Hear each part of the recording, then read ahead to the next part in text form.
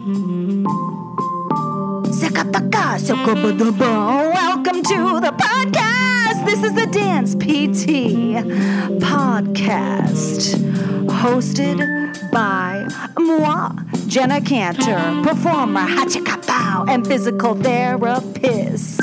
In our interviews, we will dive into all the things that can regularly help you.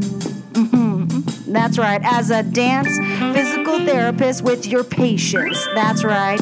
Please note that the purpose of this podcast is entertainment and is not here to replace any medical advice. That being said, we are all here to support each other, which leaves me at the most important message I want to leave you with.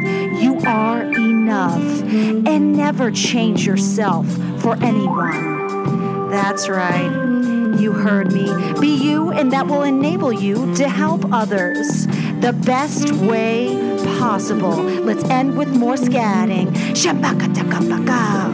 That's right. Jenna out. Hello, Dance PTs, PTAs. Jenna Cantor here. I want to talk about how comparing yourself to others wastes time. Oh my God, it wastes so much time. And social media jumps in on this right away and makes me repetitive to any talks where I've gone into social media. But I got to, because this is saying it another way that we don't think about. Social media really gets you to compare yourself to others. Oh my God. Or if you're going to go to a conference and you see somebody else is speaking on dance, treating dancers, you're like, why wasn't I chosen? Like, it doesn't matter. It doesn't matter at all. Your journey is not their journey. Their journey is not your journey. That's it. Okay, let's move on. It really doesn't matter where someone else is at. You got to just check in with your now, being present. Back to that topic again. When you're present with your now, just look at your daily life, your enjoyment in what you are doing. And then what are the little steps you got to do each day to get to where you want to be? Don't worry about how fast or slow you're going. That's ridiculous. Just worry about if you're stopping with moving forward for yourself. And if you're stopping, is it because you're happy about something right now? Or did you just get distracted? Oh, okay, let's start taking steps again.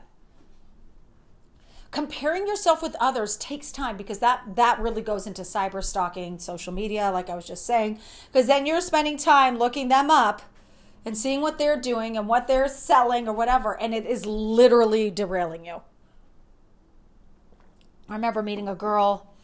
Dang it, I forgot her name. Oh, I kind of know it, but I also didn't get permission, so I'm not going to say her name, although this is major compliments. But it starts off with where she had learned from the exact same mentor as me, Greg Todd, but she had done it like a year or two before, done his course, and I don't think he does a formal course now. I think he just does high level mentoring.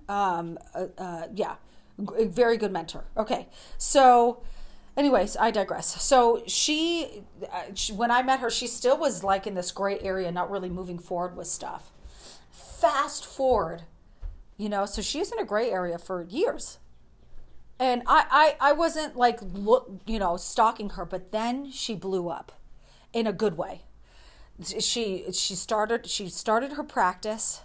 She started doing this incredible marketing, and she did great. She's stupendous. Such a good job. And she's still doing really well to this day.